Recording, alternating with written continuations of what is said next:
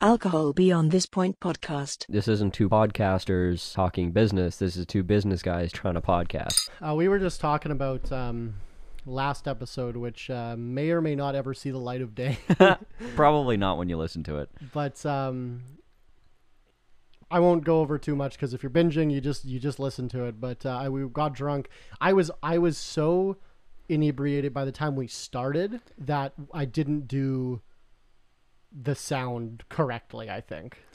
Yeah, and you were stumbling around. You broke a glass. You tripped Yeah. over a bunch of shit. And it was not a great show. I'm not having a great week mental health wise. No shit. And I was just like, well, I was getting better there for a bit. Yeah, just and now bad I'm week, like, yeah. I'm getting bad again. Were you looking at crypto? He laughed because he's chugging his beer. Sorry, I had a literally. I walked in from work 5 minutes before, not even 5 minutes before Tyler got here to start. So I have been working for 14 hours and I literally just got home. Nice. And this is the first drink. Okay, well, no, I had a cup. Never mind. But this is my first drink after work. Yeah, this is my first after work drink today. So welcome to Alcohol Beyond This Point, the podcast where we debate business topics, both sober and drunk, to see if we come to the same conclusion. This is episode 67. Yep. This is episode 76, actually. Thanks for stopping by. And yeah, we were just saying how last episode I got very, very inebriated with my employee, one of the people that I employ, Ellie. And you were saying that's probably a bad idea. Getting back. Absolutely a bad idea. I don't know about that. I was bad enough. I wanted to call you right after I left and say never fucking do that again in front of your employee. Yeah. Because she expressed multiple times that she was uncomfortable. Why? What did I do that made her uncomfortable? She said multiple times, I shouldn't have to see you this drunk. I don't want to see you this drunk. I never want to see my boss this drunk. Multiple times. Yeah, it's I know it was her reaction that made me say something. Okay. Yeah, no, and I know I'm not. We talked the next day, so it was fine. But she's obviously pretty chill, and she had good humor about it. Yeah. But I'm I knew that you weren't going to look back at the night and be like, oh man, Ellie really had this reaction, because I knew you didn't notice. Yeah, no, I didn't. So thanks. No, we talked the next morning, so it's fine. But Yeah, and it's okay to be. I'm not saying it's not okay to be human in front of your employees. It's you can crack and you can break down, but you can't make a pattern of something like that, because it's inevitably something bad is going to happen. There's a pattern of behavior. Look at the Me Too movement. Anything that ever happens, it's based on patterns of behavior and repeat offenders. There's no unless it's an overt assault. There's no one case, it's oh, my boss got drunk this one time, or hey, he said this thing this one time. Well, I would never apologize. do that. I would never do something like that though. But But I'm saying just in general, people, it almost doesn't matter what it is, short of assault, obviously. Of course, yeah. That people are whatever, shit happens, because everybody fucking does stuff. You're just trying to be a person for one night, or you're not thinking about oh, I'm your boss tonight. You're not oh, I'm a fucking person at a bar, I want to get drunk. Yeah. Because I'm having a rough week. Everyone can empathize with that, and no one's really going to give you shit for that. But it's if it becomes a pattern, then it becomes a problem. At which point, obviously, your business partner for one, would not, hesitate to fucking step in and give you shit. Yeah. I'm just not having a great time a little bit, and it's coming up, or it was actually today or yesterday, but it was coming up to the anniversary when my brother got stabbed, and he later, if you don't know, he later died, but not from the stabbing. He got stabbed 11 times, survived, healed, and then died later of an overdose. And I was just thinking about him, and then me and Ellie were talking about him. I told her the whole story and everything that happened and all this. So, and then I just started going off the fucking rails and started drinking very heavily. That's so fair. I was just having a bad night. I was gonna say, I feel like this has been a bad week for you probably every year since. Yeah, and I'm just having a bad. The anniversaries of events like that always are, right? That, and then that's also combined with I'm not having a great financial quarter. Right. I am not hitting my usually my summers are kind of where I recoup my losses from the winter. Yeah. And I'm hitting 60% of my targets. Yeah. So that's not good. That means I won't be able to survive through the winter in theory. Yeah. So that's on my mind. And like even like my business partner and I today we're talking about like, okay, well, we have to close the business. It's like, how do we get out of this, and how do we do, like, you know, it's like that shouldn't even be on my mind. Yeah. Right, but it is. So I'm freaking out about that. Fucking, you know, the crypto and stock crash. I mean, that's less important. That's like whatever. It's but esoteric. But I've lost a lot of money in that as well the last couple weeks. And yeah, I don't know, man. I'm just not having a good. That sounds awful. I'm just really not having a good week. I'm under a fair amount of stress from the business, and then it's just everything combined, like the economy and fucking everything. Like, I don't know. Yeah. So it just happened. Do you want to like dive, like, for people that don't maybe follow enough or pay attention enough or just are new, do you want to kind of lay into why your business isn't doing well? Yeah. Because we don't want to sound like, you know, doomers or whiny or whatever. Like there's very fucking simple reasons why. Yeah. So I'll so for context, I'm in the liquor industry. And you started with $50. We never, well, that, whatever. You're not like a legacy business that's backed by family money. I don't have any money. We never started with any money. Yeah, like we don't have many resources. But for reference, we're in the liquor industry. We probably did $400,000 in sales, rolling 12. And COVID obviously wasn't great for my industry because like my bar was closed for a good part of 2 years. You know, we couldn't do samplings, which hurt getting my products out, et cetera, et cetera, et cetera. And my business is very, not necessarily seasonal, but in the summers we do a lot of farmers markets and big events and fairs and samplings and stuff, and that's where I make a lot of my income. Not because people aren't drinking in the winter, but just because I'm in front of more people in the summers typically, right? Yeah. So I'll do like 200,000 of my 400,000 in June, July, August. Right. Right.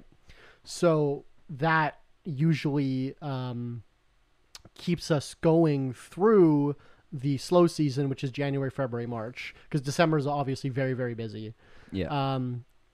Like we probably do like 200,000 in June, July, August, 100,000 in December, and then the other 100,000 in the rest of the months. Right. Right. So doing good in the summer helps get us through the slow winter. But I guess this year now that we're kind of coming out of COVID, like there's no more restrictions or anything like that, but now fucking everyone's broke. And for context, you've also front-loaded the expense of a lot of inventory that you're now trying to move. Yeah, so, you know, a lot of my wines I have to age a year or two, so that's like a year or two where I have to spend tens of thousands of dollars, and then I don't see the money back until a year or two go by, and I can sell it, right? So like my books look good because I have $200,000 of inventory I'm sitting on, but I have to move it. Yeah. And like we have a wine club, like a subscription service, and this cycle, more people than ever before opted out of the cycle. Yeah. And I always send an email when someone opts out, just being like, hey, like you don't have to tell us, but like if you tell me why you're opting out, it'll help us improve our service. And every single one of them were like, I can't afford it. Yeah. So it's like it's hard to even be mad because people just don't have fucking money. Like the cost of it's a gas, groceries, or liquor. Yeah, and they have to pick one, right? Yeah. So, or even like a couple of my regulars are like, were apologizing to me. They're like, sorry, like I'm having to buy this shitty box wine now. Yeah. Because I just can't afford yours. And like, it's not like mine is like prohibitively expensive, but like most of my bottles are around the $20 mark. Yeah. I mean, even I've switched to drinking cheap shitty beer a lot versus the craft that I like to choose, just because I'm trying to be a little bit more thrifty right now. Yeah, yeah. So, you know, I can't be mad at people. Like, I'm not mad at anyone. I'm just like, it's so hard. And then we're in all this pandemic debt. Like, I took that CEBA loan, so I have to pay back $40,000 in the next, whatever, 15 months or less now. Yeah. Like, you know, and it's like my credit cards and whatever. So I don't know. Like, it's just, it's a lot. Yeah. And it's funny because you can probably look back 40 episodes ago and I'm like, oh yeah, we're doing pretty good. Like, That's 40 episodes ago. Yeah. Yeah. Which is why I like to be honest about the business progress and everything. Because people can see the kind of cycles. Like, I am not, like, we're at a point now where we're like, okay, how do we bankrupt the company without fucking our personal credit? Like, yeah. Not that we're going to, not that I'm going to give up, but like, we just like to talk out all the angles, me and my partner, right? So Yeah. it's like we're talking about that today, and I'm like, Jesus Christ, like, why am I even thinking about this? Like, yeah, it's fucking rough. I mean, I almost don't want to talk about the fact that things are going really well for me right now. It's like, and I'm really happy for the summer. It's like, whatever, I'm going down to 4 days a week and taking like tons of personal time and going on like lots of little trips and camping and whatever. It's like, sorry, dude. It's okay. But it's like, I will live vicariously through you. yeah, we all have our seasons, right? But right now we're working on. I mean, we're limited right now by staffing, and I would say a lack of staffing has probably cost us, in the last, I would say, in the last 6 months, our lack of staff has probably cost us over $400,000 in business that we could have taken, and it's just, I mean, you can't fucking fix it. Like, it's thinking about it like that. I mean, I just kind of sat down with my partner and we talked about like outlook and whatever, and he kind of has this mindset of like, okay, well, like we need to hire, but then if we hire, we got to make sure we close more jobs so we can actually like keep those people busy and, you know, make enough money to pay for those people. It's like, it's a fucking chicken and egg scenario, right? But the reality is the money comes so much easier than the people do. So it's like you can only look in one direction, right? It's like focus solely on recruiting. Don't even think about the money coming in. Don't be like don't even consider it. Be like, I'm just going to hire as fast and as much as I can. And then once you get to the point where you have too many people, then you can change your focus.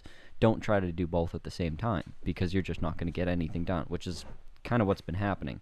And so you just got to have a singular focus.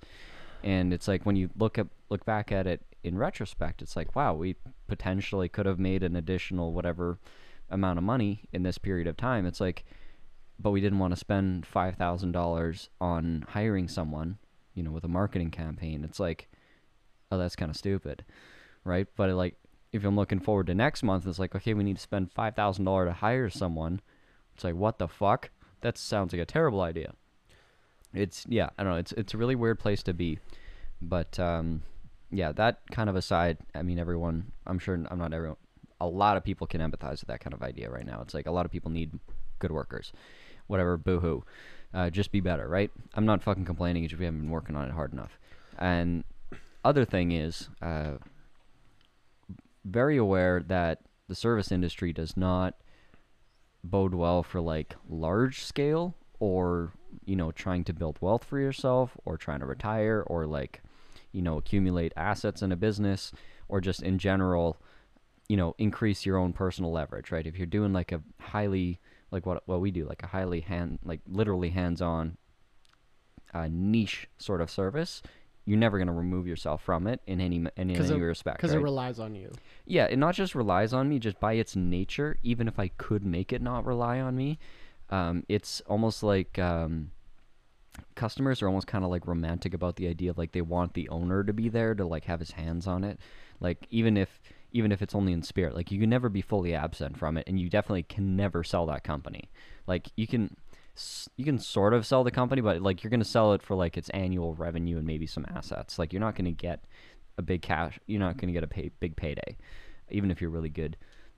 So at least this for my specific industry. So what we've been talking about is different products that we can make. And like, obviously I don't want to talk about the specific thing, but we've nailed it down to like a very specific category, a very specific thing we want to make, and roughly a timeline we're going to do it, when we're going to start it. And it's like building into something that's kind of future-proofing, where it can give us a little bit of hope, because the day-to-day grind and like making as much money this year as we did last year and not scaling and having just as many people as we had last year, it's like it's really demoralizing and being like, is this it? Is this the best I can do? Because it's like, I can't fucking retire at this trajectory, because you think that the way it is today, the way it's been going, is the way it's going to be forever. Yeah. And that's incredibly demoralizing. So it's like almost putting that little bit of like, you know, carrot and the stick scenario, where it's like we got to give ourselves a carrot in the near future, to really, really chase after, to stay interested and stay engaged. Even if it's like even if we make less money to the detriment of like the day to day, it's like we could really chase that carrot, and it could be really fun.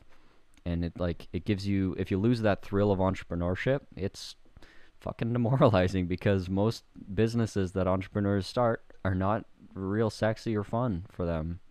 It's just how it is. Like, that's why you see these people chasing fucking preposterous dreams and bamboozling everybody because they're trying to get that rush, right? But I don't know. There's a middle ground for sure.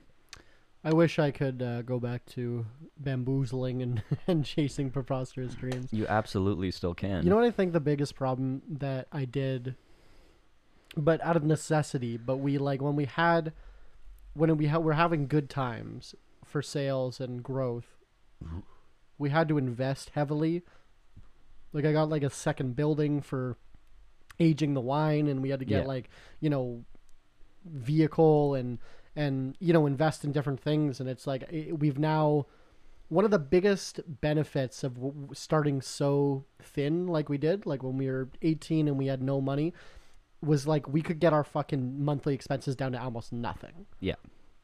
And now with like, you know, 6 employees and 2 buildings and a van lease and all this shit, all these monthly expenses, we can't get our expenses down to nothing anymore. No. Like at least not with causing long-term harm. Yeah, my burn is like $9,000 a month now. Yeah. Right? Like my minimum. But like in April before the summer I spent like $40,000 in a month. Yeah. Because we got to stock up on wine and stuff, right? And yeah, because you know, we could get rid of the second building and just, but then we have to cut down on our inventory by half because I don't have the space for it anymore. Yeah. Right? And it's like there's stuff we can do, but it's like nothing that's not going to hurt the business farther. Mm-hmm. You know what I was thinking the other day that like is so weird to think about is that like I only had 2 full summer seasons before COVID started. That is weird to think about. Which It feels a lot fucking longer than that. I feel like I've been doing this fucking forever. Yeah. But I was talking about it to my friend the other day and he does markets, and we were trying to like work out the timeline of like the one market we're at that he helps run. And then I'm like, no, that can't be right. I would have done this for more than 2 summers before COVID. No. Like. Wild. Yeah. Because remember, we didn't get, like, 2017 it was illegal still to sell at farmers markets. We got that changed in 2018. So we did, like, that summer, 2019, and then it was COVID. Fuck. Right? Isn't that weird? That fucking sucks. Like, when you go back in, like, your, you know, in your fucking history in, you know, 20, 30 years from now, you're going to be like, that's preposterous. That's, like, it's wild. No wonder it sucked. It's so weird. Yeah. It's an absurd time to start a business if you think about it in the grand scheme of things. Yeah. Like, you're going through the most raucous time in history. Yeah. Or like, at least in modern So here's history. the thing. But then, like, how do you feel bad? Because I couldn't have started a business any earlier. Mm-mm. Right? I was still in high school. Like, I couldn't have done it any earlier. No, you didn't do anything wrong. It's just like you just got... And if I had done it later, like now... Would have been worse. The economy's shit. Yeah. Right? So it's like... Yeah. I don't know. It's... Like, I try not to have, like... I don't really like doing, like... Well, if I had done this... I hate people that do that. They're like, oh, if only I had invested in Amazon when I heard about it in fucking 1997. Yeah. It's like, okay, well, yeah, you didn't. I always hate people that say stuff like that. So I try to stop being like, oh, if I had just done this and not spent all that money and not expanded in that way. But it's like... But it's also incredibly useful to understand your history and context, right? Yeah. And your decisions in context. And like... Well, if you have the same information, would you make the same decision again? That's what you got to ask, right? Yeah. With the same circumstances, with the same information, would you do it again? Yeah. And if it's yes, then why are you mad, right? Yeah, and I mean, we've kind of gone through this conversation a bunch of times. Like, I've done that through my whole work history over and over and over again. I fucking rehash it probably at least once a year, and I'm like, yeah, no, I think my values and my ethics and whatever, like, I did the things that I did for a reason, and I wouldn't go back on it. But I think there's going to be a pretty... I'm hoping there's going to be a fairly good purge of a lot of the insanity that we've been witnessing, because... I don't know. I haven't really obviously paid attention to... I never paid attention to economics, macro, micro, anything, or politics in any sense until, you know, probably about 2019, 2020. And I don't think that I ever saw... there's going to be a pretty incredible purge of dumb shit in the market. Like... when I started really paying attention to economics, like as an uninitiated, inexperienced, pretty young person, and also uneducated in an official sense, right? I was looking at, or I was listening to, the stock market and just general economic geniuses or experts, and they're just talking about this crazy bull market. And it's like, they're just going up. The stocks are going up. Oh, their new record's up. We're up, we're up, we're up. And you just hear this for long enough, and you're like, Jesus, where does this lead? You're like, can, like, Peloton really go this high? Like, so think about it functionally. Like, companies are being valued at, like, I used to think that being valued at, like, 10x your valuation, like 10x annual gross revenue. Yeah, 10x annual revenue was like, that's crazy. That's right? insane, yeah. Do you know what? No, these companies are 100 times or like, more. Like companies like Tesla, yeah, they're insane. But like, don't quote me on the exact, but like the big FANG stocks, the big tech stocks, are between like 35 and 45%. 30x times annual. Wild. Yeah. And they're like, this is just anything below 35x is considered like a pretty good deal on these stocks. And I'm like, what fucking universe says that this company is going to be worth this much in 35 years? Most of these companies won't exist in 10. Because like I was told by a business actuator one time that in my industry it's like 3x gross revenue for a manufacturing business. Right. And that's because I'm asset heavy. Like we have a lot of inventory, we have a lot of equipment, and I'm worth like 3 times my gross revenue. Right. And if you had like maybe a different type of winery where you had like much longer term products and like you were more entrenched, you had a big brand, like that might stretch to like 5, 6, 7x, depends how big the brand is. 35 is fucking ridiculous. Yeah, 30, like we're talking, like I said, 10 seemed crazy. But I guess you're like, the stock's worth what someone will pay for it. Right? Exactly. That's what it is now. Yeah. It's not rooted in any fundamentals. Well, and most of the experts have been talking about a correction for a long fucking time. Exactly. Here it is, baby. Yeah, here's the fucking correction. Let's ride it. And like same with crypto, right? I mean, I was hearing people calling $25,000 Bitcoin like 7 months ago, and it went down and just kind of stayed down and then went down again. Yeah. Like that's the part that wasn't really expected. Usually bounces back a lot faster.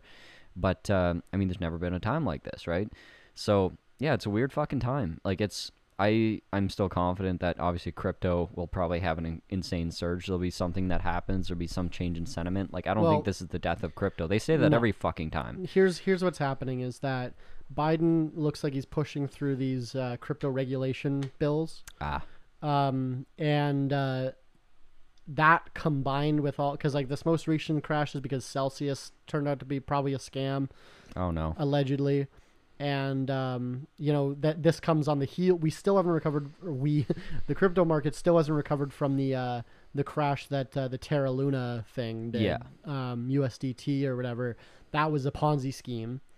That was a, what do they call it? Like an algorithm. No, it was literally a Ponzi. Yeah, it was an algorithm backed stable coin. Yeah, algorithm backed Ponzi scheme. Yeah, it was literally a Ponzi scheme. Yeah, that makes sense because the returns that they were presenting were just impossible. That one was Terra was supposed to be pegged to the US dollar. Yeah, but they were also paying like a 15% dividend, weren't they? No, that's Celsius. That just was a scam now too, allegedly. They haven't proved that yet. Okay. But that was Celsius is they're like, we don't want to be called a bank, but it was basically a bank for crypto. Yeah.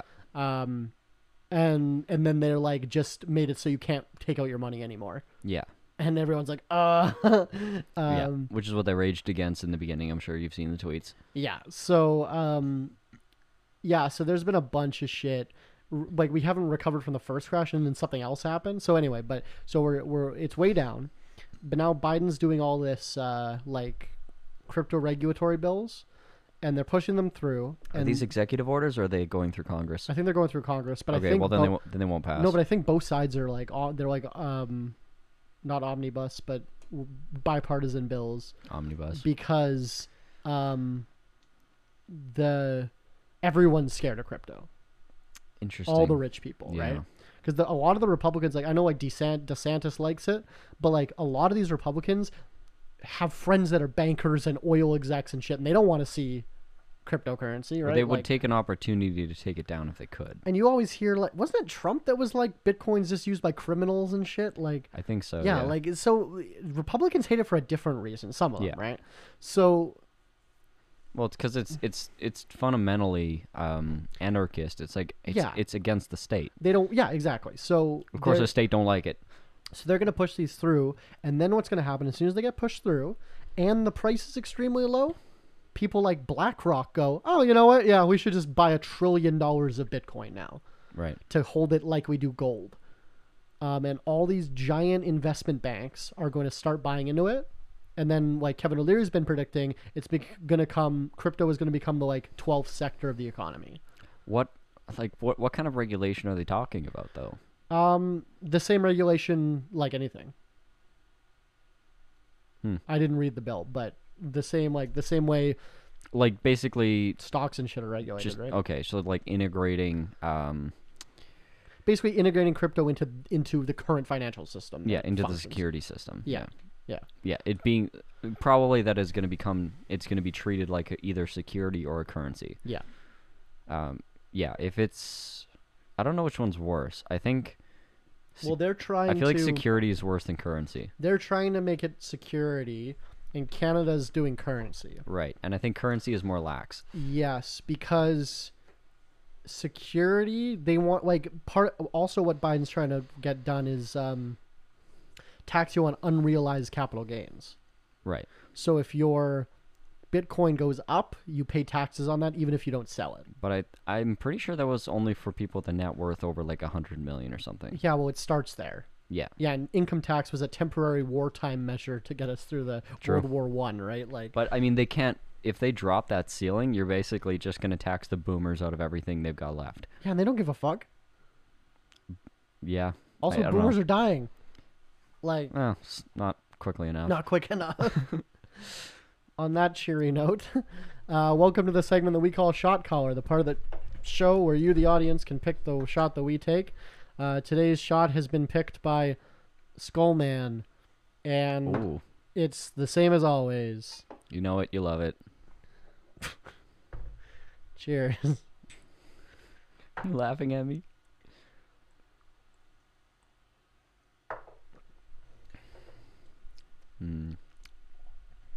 That's nice.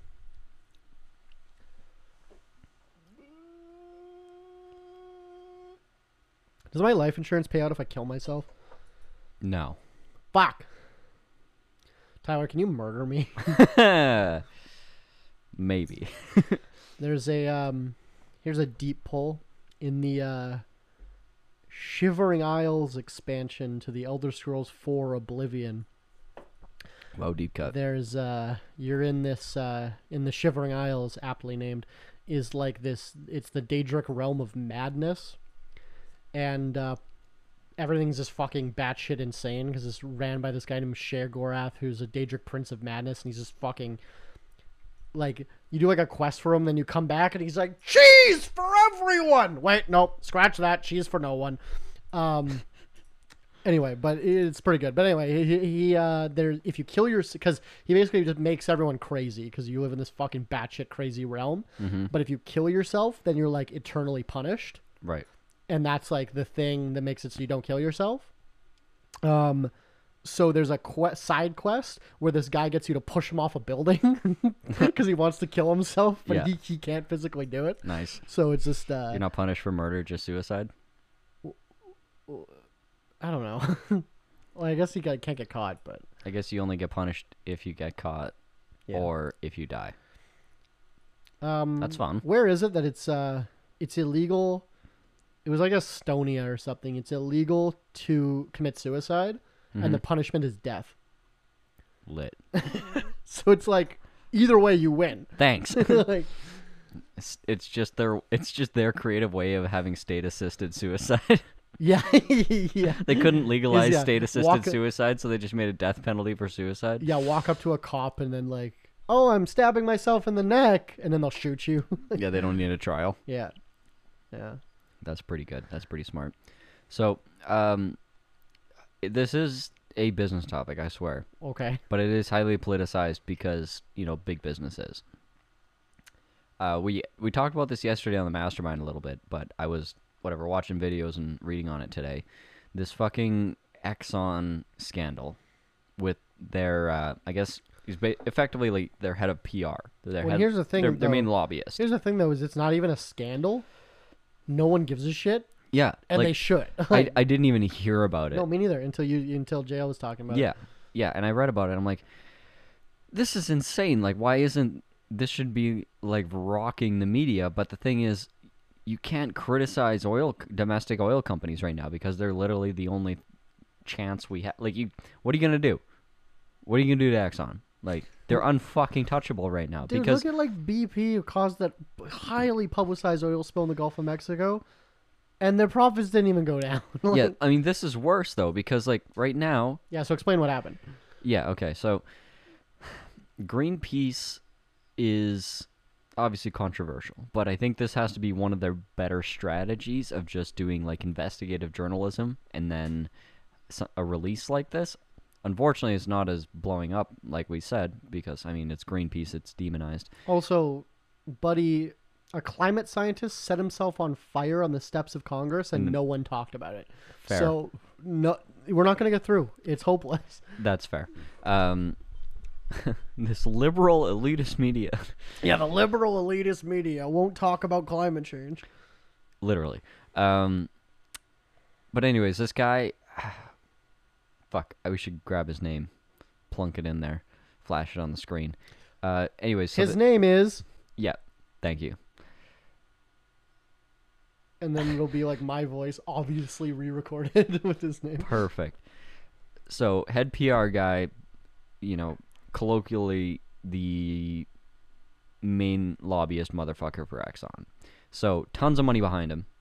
And obviously, he's very good at his job. So, he was, I guess, hoodwinked, bamboozled, into... Flabbergasted? Yeah. I think hoodwinked is the best explanation of it. He was bamboozled. I think he was bamboozled. He was bamboozled. So Greenpeace did like a long con and basically convinced this guy that he was interviewing for a PR firm that was working for basically like a Saudi oil company. They didn't say, but it was supposed to be Saudi Aramco. Yeah, Aramco. They said, but they're like an unnamed Saudi Arabian oil company firm. Wink, like yeah, all those Saudi Arabian oil companies that are massive and would. Saudi Aramco is the most valuable company in the world now. Yeah, no, I know, it's crazy. Every single person in the world has an iPhone in their fucking pocket. And Saudi Aramco blows past Apple in value. Yeah, because they look at their stock and like how much stock they sold and what it's worth. That's also less than 1% of their company. Also, you have to... I heard, like, if you actually put in the context of like how much the Saudis, the royal family that is worth, like that they don't tell anybody. Yeah. Like if you count the gold and shit they have, it's like immeasurable. Like hundreds of trillions of dollars. It's like Vatican level. Like literally. Like and same with Putin. It's like the wealth that these people have but they just don't tell you about it, right? Like Anyway, so anyway, this guy got fucking hoodwinked. Think he was interviewing to do to get paid big money to do a PR campaign. And so he in 60 minutes, effectively confesses to all the sins of Exxon and things that he's done. And to basically cut to the end, no, he does not get fired. No, Exxon does not apologize.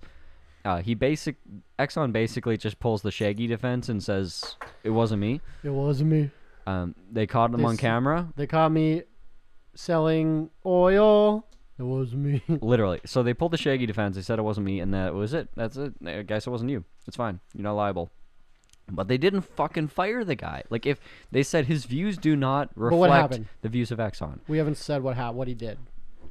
So the crimes of Exxon, I mean, everyone's familiar with the general idea, the quote-unquote conspiracy theories, where when climate science began to get some traction, they came out and disputed it. They said, no, that's not true.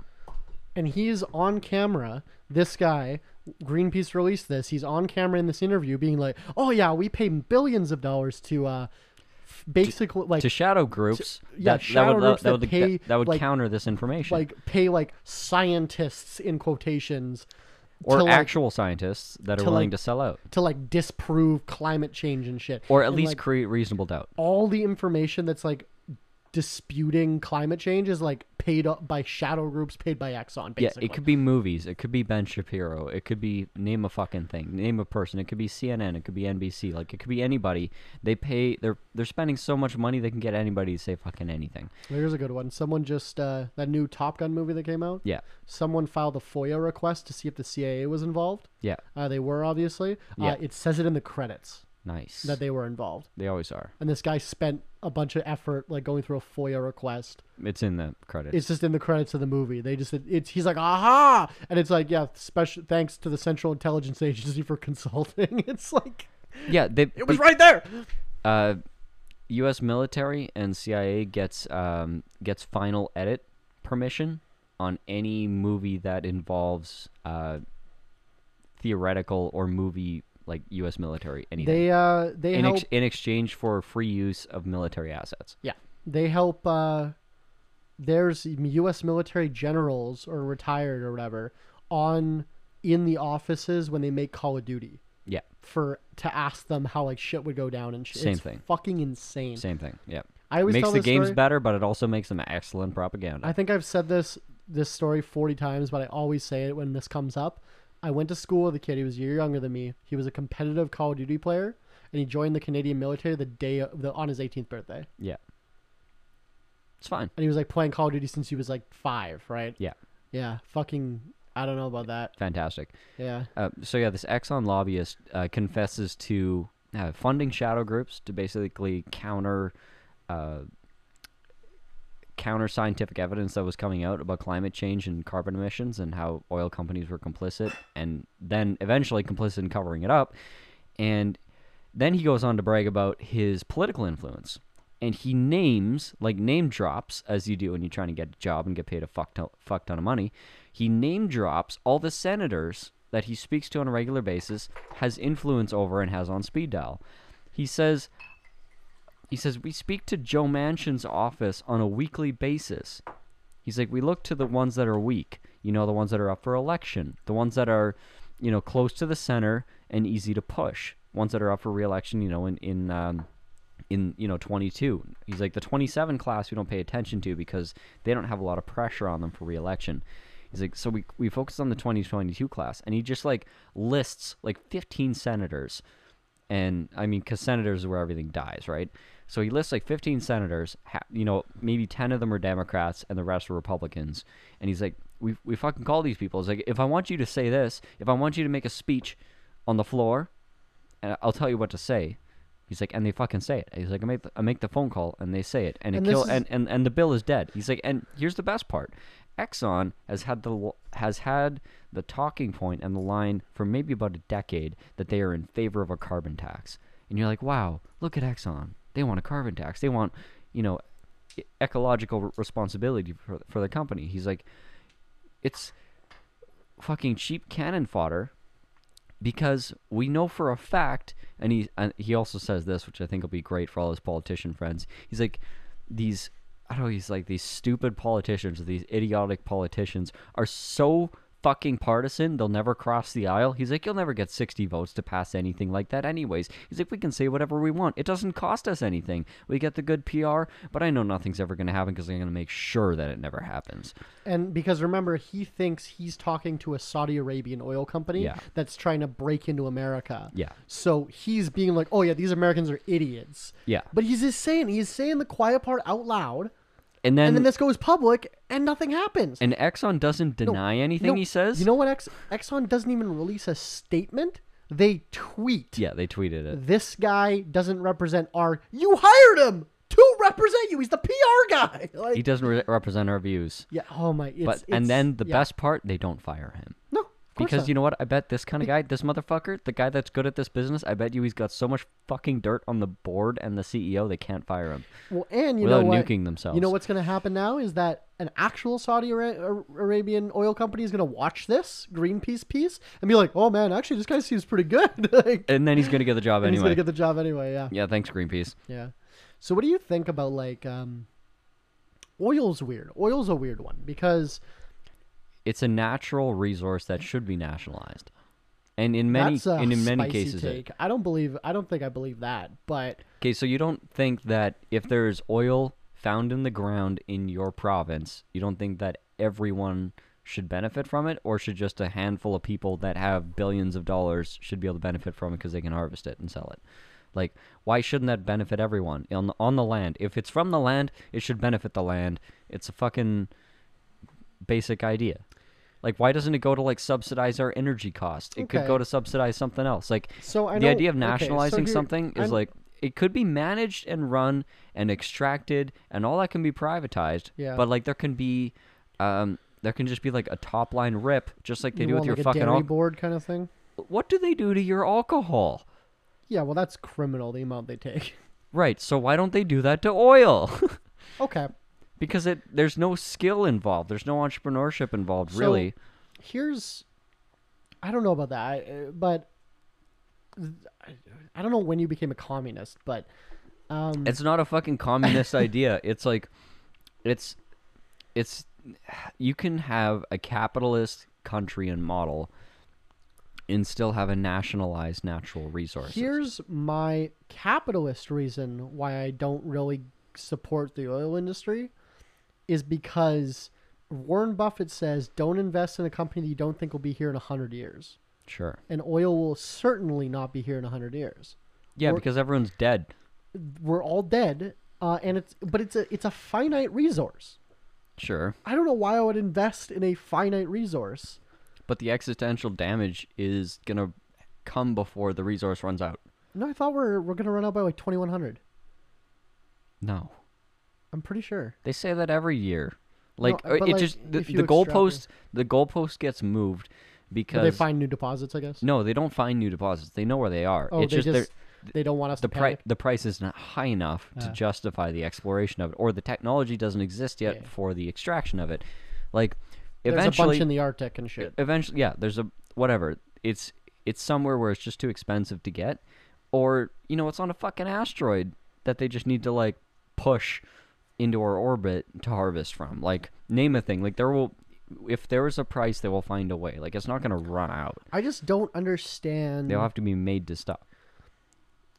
They have computers that ran on petrol. Nice. There's these like gear, or they're not computers, but like early, I think they were like calculate. I don't know what they were. I remember watching a YouTube video. Turing machines? Something like that ran on like burning fuel. Yeah. Yeah, they're mechanical machines. Yeah. Yeah, well, we saw one the other day when we were at my cabin. That kind of thing. What's that thing? We saw it at the golf course. Remember? And I thought it was a asphalt thing, and you're like, no, it's this. Oh, a thresher. Yeah. Does that run on petrol? No, steam. Or what? I guess wood and coal. That's cool. But okay, whatever. But there's a lot of machines that now we have modern versions that we can plug into the wall. Mm-hmm. Why don't those still run on petrol? Because it's fucking just a better idea to have them plug it in the wall. Yeah.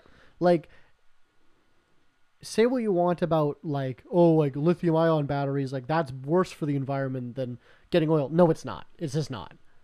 It's bad, but it's not the same. And it's, I don't know, man. It's like someone today I saw in some city in Canada is they're starting a municipal rebate for buying electric cars because each province has one, and the feds have one. But so the city was like, oh, we're gonna, you buy an electric car, we'll give you $1,000 back or whatever, right? Yeah. And a bunch of the comments were like, or conservatives being like, oh, these fucking liberals, whatever.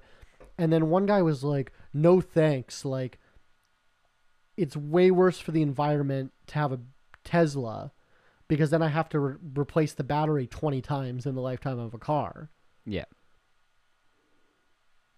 And I looked it up, and it's like you have to replace the battery like 3 times.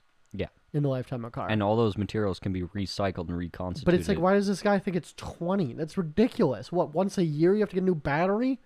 Yeah. That's not how that works. He's never fucking looked it up. Also, how many times do you have to fucking replace your battery in your car? In your gas car? And they're also talking about batteries that potentially will never have to be replaced and will have the longevity. I mean, this is something, again, that's being ruined by the fucking... I hate to say it, the fucking capitalist incentive around batteries is like planned obsolescence, right? There's concepts of batteries that would last so long that they would have to design it in a manner... You would have to replace the car around the battery. Replace the phone around the battery and shit. Or replace the phone around the battery. That, yeah. And like you could use the same battery in your car and your house and your cabin and like whatever. You could take the same battery and plug it into everything because it's got a 120-year lifespan. See, I'm a capitalist through and through. Yeah. Maybe not the way... Well, here's the thing. It's all semantics. How do you feel about light bulbs? Yeah. It's all semantics, right? I'm not maybe a capitalist, but I like mercantilism. I just like being able to sell shit to consenting adults and having an economy. Like, that's what I like, right? And like, dude, like everyone loves trade. Like, if I was in like I'd be the fucking carpet vendor on the street, being like or wine vendor, name a thing, right? There's not. Well, as you got to remember, there's not really any political ideals out there that remove that. Yeah. It's only the compensation that you receive for doing the types of things that you do. Like one of the more extreme like socialist ideals is no matter who you are, no matter what you do, if you work 1 hour, you get a 1 hour work voucher. Okay. I have a 1 hour coin. And whether you are... Oh, okay. And then, like, bread costs, like, 3 hours. Yeah. Or okay, bread's a bad example, but, like, video game is 10 hours of work. And no matter where you work, you get. Regardless of who you are, what you do. And it's like, well, they're like, okay, well, what about, you go to school for 10 years to become a doctor, and then, like, you should get paid more, right? Yeah. It's like, well, no, that guy just gets paid for every hour of school he does, and then he gets paid for every hour of work he does. Like... How is it so different, the guy that built the school, than the guy that attended the school, what you did afterwards? Like, it's... One of the, like, my roommate JL, who's been on this podcast, we debate about this a lot, because he's a communist, and I would consider myself I don't even know, I'm an anarchist, but farther on the right side than him. And... But you're still left of center. I'm apolitical. I'm apolitical. I think it's too confusing to care. I think political theory, and he hates this idea, but I think modern political theory has been made to just further divide people. Yeah, it really doesn't to make sure that nothing happens. It doesn't matter. Yeah, like you're fucking focusing on, you're just reading Marx and you're not actually doing anything. Like, yeah. I don't know, but whatever. Anyway, that is the death of the left. Which you've described of the last 500 years. Yeah. But one of the things that we debate on, JL and I, is that like he doesn't think that risk should be worth anything more. Right. Shouldn't be gauged in how much, like, because that's what business owners always say, is that like, well, I took the risk, so I should get rewarded for that. Yeah. And he doesn't think that should be a thing. I think I could probably agree with JL in the fact that I think the risk factor is, in a sense, it's just a product of the system that you're a victim of. Like, you only have risk because of the way things are set up. Because there's no social safety net. Right. If things were set up differently, risk doesn't exist anymore. Sure. I can definitely... It's like... empathize with that, but like I also like to be practical and talk about the system that we live in. Yeah. Not some fucking ideal fairy jail world. Well, I mean it's not a fairy jail world. It's happened, it's been done. But the problem is every time it's been done, they get fucking crushed by the militant right, by the militant capitalists, the militant overlords, the name of thing. Yeah. Like they get crushed. They get militarily defeated because they're like, oh, we're just gonna be happy over here and like farm and stuff, and the other side's like, rah rah, kill the Jews, build bigger guns, murder, crusade time, like it's that those guys are gonna win every time over the people that are content living off the land and everyone's happy. Every time they're gonna get crushed by a fascist regime. Like, that's just how it works. That's just fucking economics. Like the story of like Rome versus God, why can I never remember that's why we shouldn't drink and try to recite history. So Rome went to this podcast is gonna be so much better when we have Jamie to fucking fact check us. So Rome invades its neighbor. It Gaul? Starts with the C. Istanbul? No. Constantinople? No. Carthage? Yes. Thank fuck. Willows knows everything. So they invade Carthage, and Carthage is like a mercantile city, and they have trade routes that go all the way up into like modern day UK, and they're just like this gigantic like libertarian mercantile city. My dream. Like one of the biggest cities of humanity to date. And then their next door neighbors, roughly the equivalent distance between like San Francisco and LA, about 400 miles, was Rome, in the capital, and they were basically an infantry that would go and wreck shit, and then take their shit, and then keep their shit, and that was the Empire of Rome, right? So they basically manufactured a war against Carthage, and they're like, I guess in street terms, it's like, if you don't fight us, you a bitch. Street terms. If you don't fight us, you a bitch. And Carthage is like, I guess I'm not a bitch. So, and then they got invaded, and Carthage was destroyed, and and Rome took over. Like, what?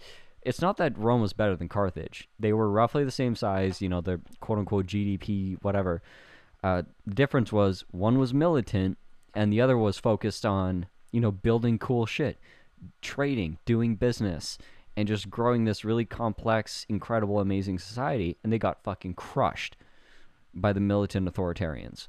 And that's what we're currently experiencing, is like purist capitalists like yourself cannot exist, because what will win every time is the people that are willing to use force or extortion or money or dirty politics, dirty money, like dark money, name a fucking thing, to get their way, are going to push you back and stomp you down, because which is why you're not willing to go there. Which is why I'm not a capitalist by like the current definite. Like, okay, so here's the thing: is that maybe when I was younger, not even younger, but a couple of years ago, I didn't understand the history. Jail really helped me kind of educate myself on the history of a lot of these political philosophies. Yeah.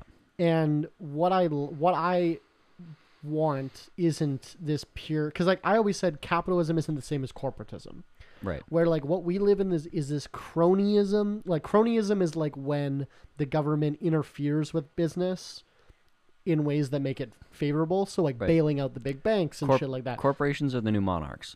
So that's cronyism, and then corporatism is when like giant monopoly corporations do the same thing, right?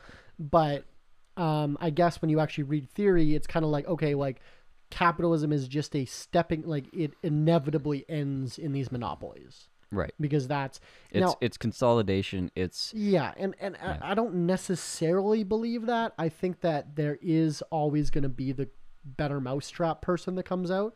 Like, think about the monopoly that Blockbuster had, right? And then Netflix fucked them up, and now Netflix has had their third down quarter in a row.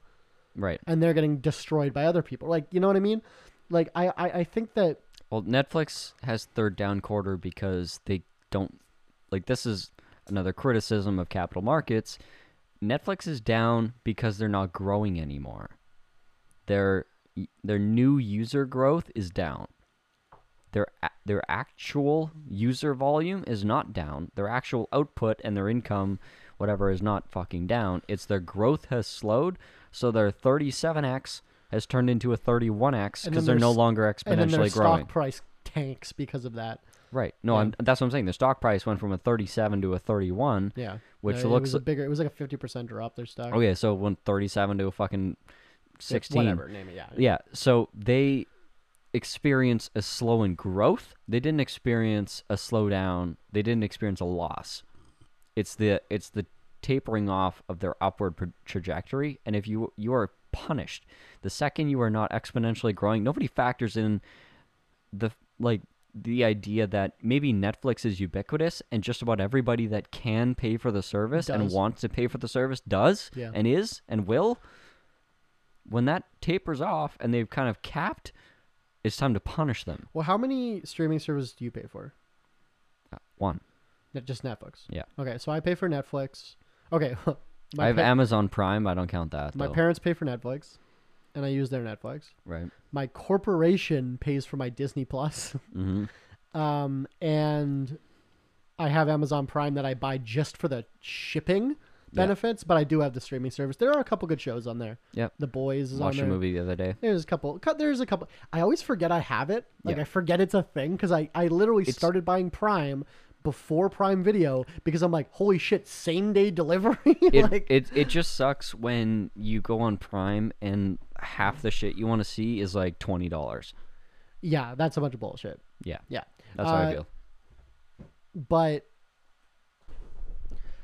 also, I just want to give a quick shout out to Cypress Hills Winery, which is what we're drinking at the moment. This was a friend of ours. She actually, I would consider her a mentor. Marie is her name. She started this winery. She one of the first ones in Saskatchewan about 25 years ago. And it was pretty good. Yeah, and she just retired this year actually and sold the winery. Oh, so they have new ownership now. But this was made by her. But she was one of the first wineries in Saskatchewan, and we're the first winery in Manitoba. So we especially my partner asked her a lot over the years for advice and guidance, and I would say she mentored us. And we used to buy, or we still, I think last year we bought rhubarb from her and shit that she shipped over and stuff. So shout out Cypress Hills Winery. They have a great cool location in the Cypress Hills. In the buttfuck nowhere of Canada. It's I don't. Well, you've driven through there. We both have. Yeah. But it's the border between Alberta and Saskatchewan on the south side is these weird like black mountains for some reason. Yeah, it's basically Badlands. So weird. Like it's the Badlands of Canada. Yeah. Out of character for what it is. Yeah. And it's like this black soil and there's these weird hills and stuff. So and it's in there, so it's super cool. But yeah, so if you're ever in the area, or I think they ship everywhere in Canada, Cypress Hills Winery, shout out to them. We're gonna take another shot here because if we ever take a shot under 40%, we have to take two. That's the rule of shot caller. Cheers.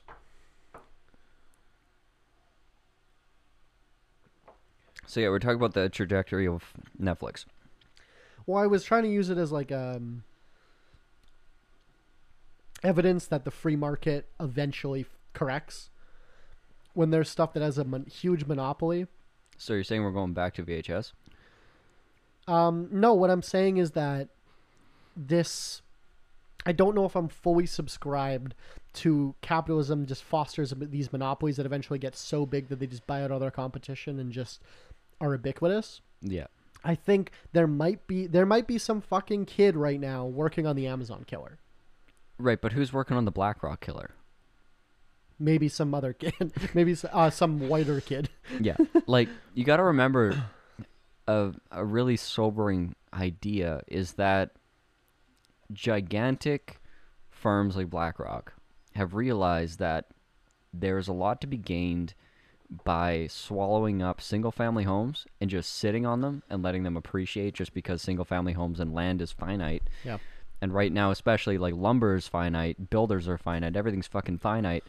So if they swallow up these properties, they take them off the market. They can just take them off the market. They can sit on them. They don't have to lease them out because they can buy so many of them that they can create scarcity. I remember talking to this to my partner. Actually, I think it was in the group chat where he was like, "Yeah," and then they just rent them out and become slumlords. And I'm like, "No, nearly 100% of the houses that BlackRock buys in Canada don't get rented out. They just sit on. They're just completely off the market." And he's like, because renting them out becomes a business and a liability. And he's like, "Why would they do that? That's dumb." And it's like, no, think about it. Yeah. Because they're creating artificial scarcity, and they just have assets on the books. It doesn't fucking matter if they're cash flowing. Like, so it's and they are technically cash flowing in terms of they're increasing their equity because they're creating scarcity and the prices are higher and their homes get assessed higher and higher. You bought them in cash, so it's not like you have a fucking mortgage. Right. So they just appreciate. You pay the property tax and they appreciate every year more than the property tax appreciates or increases. Yeah. And then it's a growing asset. Yeah. So it's like buying gold or fucking anything else. Yeah. Like you wouldn't say, oh, you're not renting the gold out. That's a liability. Then it's like, no, it's not. Like they got wise to it. I mean, I think there's like one city in the U.S. right now that's looking at passing a law that would basically make that practice illegal. But it's so hard because the way they have to phrase the bill is that a corporation can't own a home. Well, basically, a corporation can't sit on a property and leave it vacant. Well, no, what they're gonna do is they've been talking about that forever in a bunch of places is you pay property tax, like a use tax or whatever. Yeah. So if it's empty, you're paying like 20 times what you would pay if it's not. Yeah. To the point where it's like unsustainable to have. Yeah. And then they do that, I think, in downtown like New York and stuff. Mm-hmm. It's so you don't hold on to businesses that are just vacant. It's to cycle them. Right. They'll charge you like millions. Like vacancy fees. If you have a vacant storefront. So it's like you have to get a tenant now. Otherwise, it's like you'll lose more money every month than you're going to fucking gain saving, whatever, right? And that's because New York is so fucking dense, they have to. Well, they just want to keep their... they want to keep it occupied and functioning because the fact that like it's so dense and hard to get into, that in itself creates that exact problem where people could just sit on property because it would be worth so and so much to the bank. Like BlackRock could be buying up fucking Manhattan skyscrapers and leaving them empty and creating a squeeze on the Manhattan apartment whatever market and have no penalty. Like that's actually a very genius way to crack down on that exact idea. Yeah. But there has to be willpower to do it, and eventually there will be, but it's if they're spending their money, if they're spreading it out over a large enough area. Like I used to live in the same condo as one of the Artis REIT data analysts, which is one of the largest real estate investment firms in Canada, but it's based here in Winnipeg. Excess of $100 billion in assets. They own, I think it was like 10% of commercial buildings in Winnipeg are owned by Artis. Yeah. I have a bunch of their stock doing very well. They always do and well. High dividend. Yeah. Because Zach's stepmother was the CFO. Yeah. And I can't say too much, is currently involved in a wrongful termination suit. And so I won't say anymore. And yeah, one of my friends just married into the family. Like it's fucking small town. Big business, but yeah, they're worth excess of $100 billion, and lived in the same condo as one of their data analysts, and we talked because everyone else in the condominium was over 65, except for like us, and was it on Smith? Wellington. Oh, right. So we would just like meet up and we meet up in the sauna at just like random nights. Yeah, Tyler lived in a. Like one of the nicest places for a bit there because his boss, who's a multimillionaire, was traveling all the time. And he's like, look after my house. Here's the keys. Flicked him out of me, left for like 6 months. Well, I paid rent there. Did you? Yeah. He's like, what do you pay rent now? And I told him, and he's like, right. Okay, that's your rent. I just remember it was like, I remember pulling up and the doorman already had like the door open before I stopped the vehicle. And I'm like, where the fuck did you come from? And he's like, parking underground, like whatever. Like, he'd call me yes sir, no sir, like whatever. And for me, like if I show up drunk in a taxi, like the doorman would come up, open the door, unbuckle my seatbelt, and like lift my ass out of the car, taxi. and like maybe even fucking pay the taxi driver and drag my ass to my room. Like it was awesome. Well, it was like it was great. It was really awkward, but it was great. The guy took the car underground, and then I walked inside. 2 seconds later, the same guy's behind the desk. Yeah. Like, how'd you get there? Hey, sir. They'll call the elevator for you. They'll bring bring your car up for you, warm it up, fucking bring your groceries around. Like, know when you're leaving your door, and then have it like ready, warm already for you. Like, full valet. I remember we were drinking there one time. Stefan's dead, so it doesn't matter. And when I popped a champagne cork, do you remember this? Yeah. And I dented the ceiling. Yeah. And you could see where it was like, I don't know, how was that not like stone? It was like, it was just stuck. It was just like a plaster. It was like drop ceiling. It was right? plaster ceiling. And it was a limestone building. I had shaken up the champagne a little bit by accident because I was drunk, and I have it on video. Yeah. And I popped the cork and it dented the ceiling with the metal piece that was on top of it. Yeah. And, Amazing. In like this like $10 billion fucking apartment. Like, that was For funny. Winnipeg, it was 10 billion. True. Yeah. So that was fun. Anyways, But, where are we going with that? You were having sex in a sauna with a bunch of 65-year-old men. Oh, yeah, that time. No. Anyways, this Artis REIT analyst was talking about how they look at, like, they obviously get access to whatever data they want. They're, like, being in a corporation that can just pay for real estate data was a mind fuck. It's like, this stuff is just available? So I bought Airbnb data, I've bought city data, I've bought county data, I've bought state data. Well, especially in America, everything's public for some reason. Well, I just named all things that are American. Yeah, because here... County, state, city. Here it's a lot... Yeah, cities are only in America. Here it's a lot harder to get that information, Yeah. if I recall. But in America, you can pay like $5 and get like a bunch of... Yeah, to a degree, yeah. And then, like, I think it's about $100 a city, and you can get in-depth, like, short-term rental data. And they just, like, scrape it from, like, Airbnb or VRBO and shit like that. So I've been in those databases, had them searchable, where you can look by, by area, by address, by person. Ridiculous. It feels incredibly invasive. But it's great because, like, you can make so many decisions based on that. So this guy, that was his entire job, was just analyzing data like that. So a corporation like that can look at the city of Winnipeg, say, here, this is their rate of growth, and this is the current rate of, like, lumber coming into the city, and this is the number of permits pulled. So I looked at this when I was looking to start a construction company. I looked at the total residential construction value of permits pulled. Very good indicator of the construction industry, and you can look it up anywhere, and you can see the rates of it, and you can compare that to your input costs.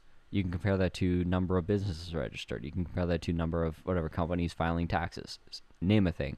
They can map all this shit out, plug it into like a machine learning system, an AI fucking system. Like, all these big companies are working towards that, and a lot of them require it, and it'll spit out, buy this many houses at this rate, at this price, and this will happen. And it's probably right, because there's a lot of predictable behaviors, because they always happen and people have predictable responses to them. So these companies, they can go in and buy just enough that they crank the market, but not enough to cause a public response. And the second they get a little bit of backlash, they pull back a little bit, maybe liquidate some, making money along the way, because they're not paying mortgage fees, they're not paying brokerage fees, they're not paying all these different fees that the consumer pays for. They can unload a bunch of shit, ease the pressure, and then load back in. Or they go somewhere else. It doesn't make a fucking difference to them. They're not going to be touched. Like, they cannot be fucking broken by regulation, because the second one state or one city puts in a law, they'll just pull back there and they'll push somewhere else. Like, look at what Uber does. Like, this shit happens to them all the time, and they just, like, pull out and they move in somewhere else. Like, they're big, they're ubiquitous, they can do whatever the fuck they want, they got name recognition. Like, there is no way to actually stop that activity. Once they get that idea in their fucking head, it's not going to stop. You're going to see housing scarcity. Like, imagine living in a neighborhood where 20% of the homes were vacant, yet the prices were just going up, up, up, up, up. That's happening in Vancouver right now. Yeah. Doesn't that make you feel like going and finding that office where those people are and just going rat-tat-tat? In Minecraft. In Minecraft, obviously. It does kind of make me feel like I want to kill them in Minecraft, but I hope they dig down and fall into lava. Obviously. Build your own house. Don't buy mine. In Minecraft, you can build houses.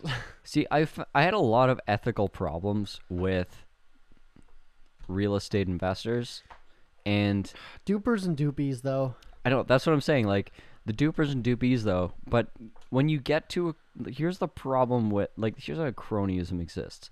I was thinking about this today, actually, for some stupid reason. Because I said in our group chat recently that, like, I had ethical problems about starting a business that would have competed with, like, a Just Eat or Deliveroo or Skip the Dishes, whatever the fuck it is where you are.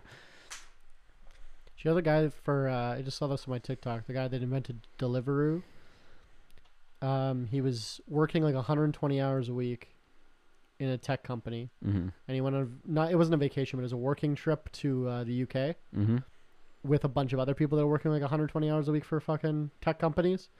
And they're like, he's like, well, I've never been to UK. He's an American, right? So he's like, I've never been to fucking UK, so what are we doing for dinner or whatever, right? And none of them have time, right? So he's like, oh, let's just go down to fucking, we all go down to Tesco. And he's like, oh, cool. He didn't know what Tesco was, right? It's like it's a grocery store, I think, or a gas station, whatever. I think it's a grocery store. It's like a co-op. And they go there and they all buy these like microwave lunches. Mm-hmm. And that's what they all do. Every single one of these tech people making $200,000 a year buy these microwave lunches because they don't have enough time to like go to a restaurant.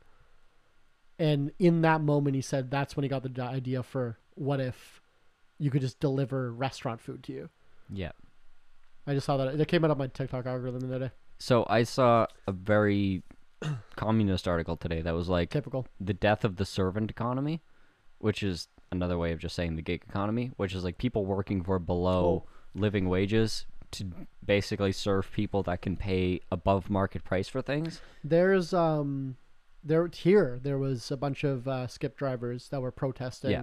It wasn't Skip. It was all the providers. Here? Yeah. The one here? Okay, cool. It was like 3 or 4 It was like companies. they're trying to unionize, right?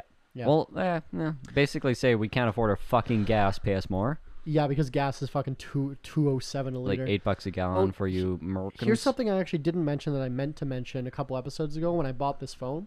Remember how I told the story how they like got robbed a bunch of times? Yeah. Here's another story. When I was in there was a little plaque on the desk that said, basically, if you got sent in here to get a phone for Skip the Dishes or Uber Eats, scan this QR code and then let us know. Because I guess they had a special plan for phones because, and then I was kind of like asking about it, and it's like I don't know how to think about this, but, and this is just fact, this isn't me being a fucking guy, is that like 70% or something close to that, over 50 for sure, of people that work for delivery companies in Winnipeg are recent immigrants. Yeah.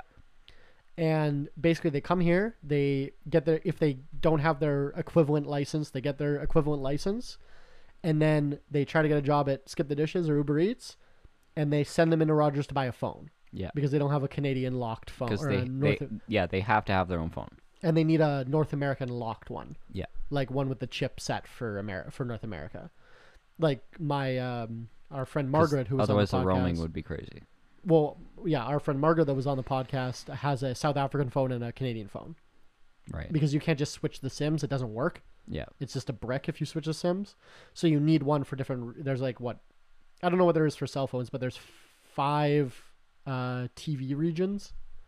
Mm-hmm. Because if you buy like a Japanese NES, you can't use it on an American TV. There's different... Blu-rays too. There's different Blu-ray regions. I think with cell phones, it's IMEI numbers, like their serial numbers relevant to, I think, North America. Yeah, whatever. Anyway, but the point being, this thing was like, oh yeah, let us know if you're buying a phone specifically to start a job. So a lot of these people that are like delivery drivers for these food deliveries, like they're recent immigrants. They don't have another option. And they're just like, and then these delivery companies are like, oh yeah, we're going to pay you $2 a delivery. And then gas is $2.07 and they're not making any money. Yeah. Right. Or they're making below, minimum like wage. well below minimum. Yeah. Especially when you count in oil changes, cost of your vehicle, cost of insurance. Yeah. And your time. Well, like, so here's the thing. Even as a pizza driver, I would go average between 16 and 35 an hour. Yeah. after I did my vehicle expenses and wear and tear and cost of whatever, I was driving like $1,000 car. No one thinks wear and tear though.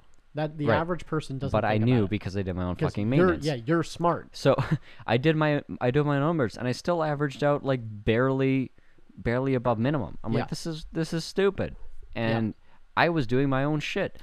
Never mind driving if you're bringing it to a dealership. Yeah. So anyways, like where I was going with that train is like I couldn't justify the ethics of the business because I'm like, either you have to charge way too much to the customer, like so much that they wouldn't pay, or you have to take advantage of the workers, and it's a lot easier to take advantage of the workers than to overcharge the customers. But here's where I was going. You cycle them really fast. That's the Amazon model. Is that I pay above minimum wage at my business, and I have a bonus structure that allows them to earn significantly more than minimum wage. But your bonus structure is created in such a way where it is actually achievable and frequently is achieved. We designed it's a little bit weird this year. I'll make a judgment at the end of the summer if I'm going to change it. But because it was based on pre-COVID numbers.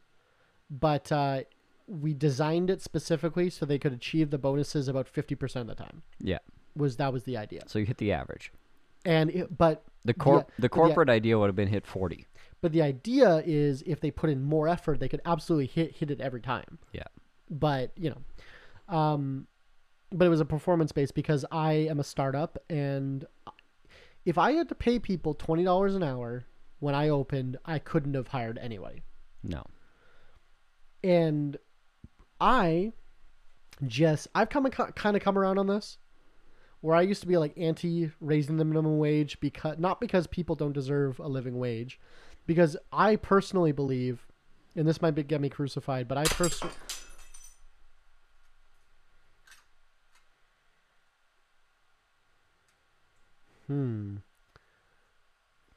That was my glass. My glass just exploded in my hand. You okay? Yeah. I'm not There's glass in your hand. It's fine, though. I'm fucking soaked with wine. I'm going to zoom out when that happened. I was holding the glass. That, shocked both of us. That was... There's so much wine. Are you bleeding? Are you okay? No. I'm not cut at all. It's just fucking wine everywhere. You're gonna need to get me a beach towel. That's wild. Highlight reel though. If you're watching the this is a crystal cognac glass. It's probably by the way. not though, right? Surely. No, now. it is. It's a $65 set of 4. It's So, a crystal cognac glass. If you're not watching the video version of this podcast, you're on youtube.com/VoteWillows. You're gonna want to. I'm gonna. So I usually edit thanks for the plug. Yeah, I usually edit zoomed into our faces, but just for that, I will zoom out. I'm soaked. He's holding this cognac glass and he squeezed it, I guess. I was holding it snugly. I was not using even more than 10% of my whatever grip and strength. It exploded. He didn't crack it down. He didn't do any. It fucking popped. And we were both shocked. Silence. The silence you heard was just us staring at it. And then I'm like, I'm going to reek like wine. And then he had a glass in his hand. And I'm like, dude, are you fucked? Are you bleeding? And he's like, nah, I'm good. And that was fascinating. That was so weird. It's on my ear. It's on my ear. It's on the mic. It's on his phone. Oh my goodness. That's so wild. What a weird thing to happen. I guess I don't know my own strength. Just this fucking skinny twink breaking cups in my hand. Oh my god, that is so... Anyway, as Tyler cleans this up, I'm just going to transfer here into our last segment that we call Tip of the Morning, which my videos keep getting copyright claimed when I use my remix of the song, so I'm going to try and remix the song to make it not get copyright claimed. But this is the segment that me and Tyler give you business or life advice that we are currently going through in business. And My tip of the week is don't worry, be happy, because everything is going to be all right. Also, I'm going to kill myself. Yeah, what's your tip of the week besides I'm not going to kill myself this week? I might kill myself. Your tip of the week, kill yourself. It's easier than living. True. The environmental savings alone. If you want to stop Exxon, just kill yourself. Because they can't sell to nobody. No, I don't know. I think my tip is that when you're having suicidal thoughts, give a cry for help to your close friends, and then they'll talk to you about your mental health. No, they probably won't.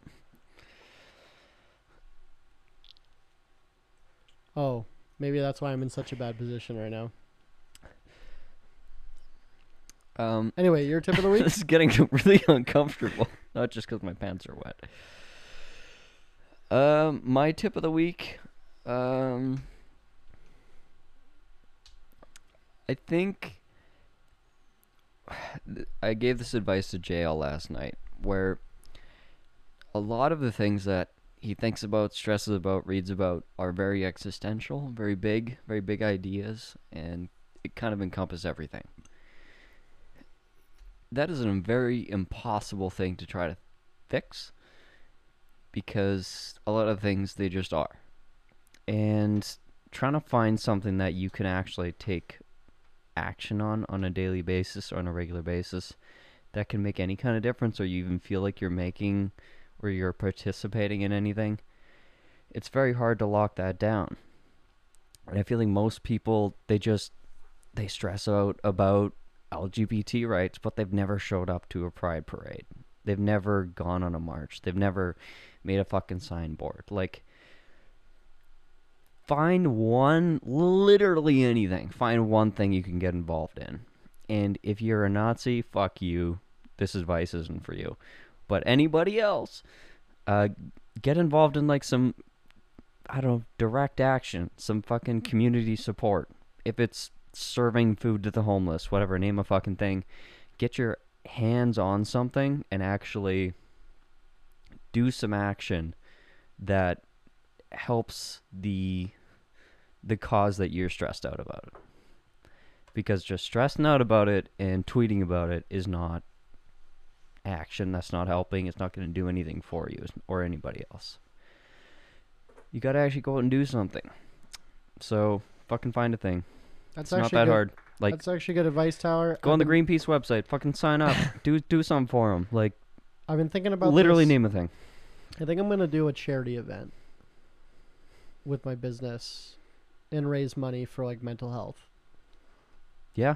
Because I've thought that would maybe help, but I also need money, so it's hard to like donate it. But I was gonna say mental health. Mine? My mental health? Well, there's a good clinic organization here in Winnipeg, like really helped my brother. Yeah. A couple others. So I was thinking about doing something like that, so maybe. Yeah. Absolutely. Do something. It's better than nothing. Better than yesterday, not as good as tomorrow. True. Anyway, thank you for listening to Alcohol Beyond This Point. You can follow us on Instagram, Alcohol Beyond This Point, or Facebook, Alcohol Beyond This Point podcast. Tyler, this is that. Willows is me. And good night. And don't squeeze your cognac. That's the shirt of the week is don't squeeze your cognac. Alcohol Beyond This Point podcast. This isn't two podcasters talking business. This is two business guys trying to podcast.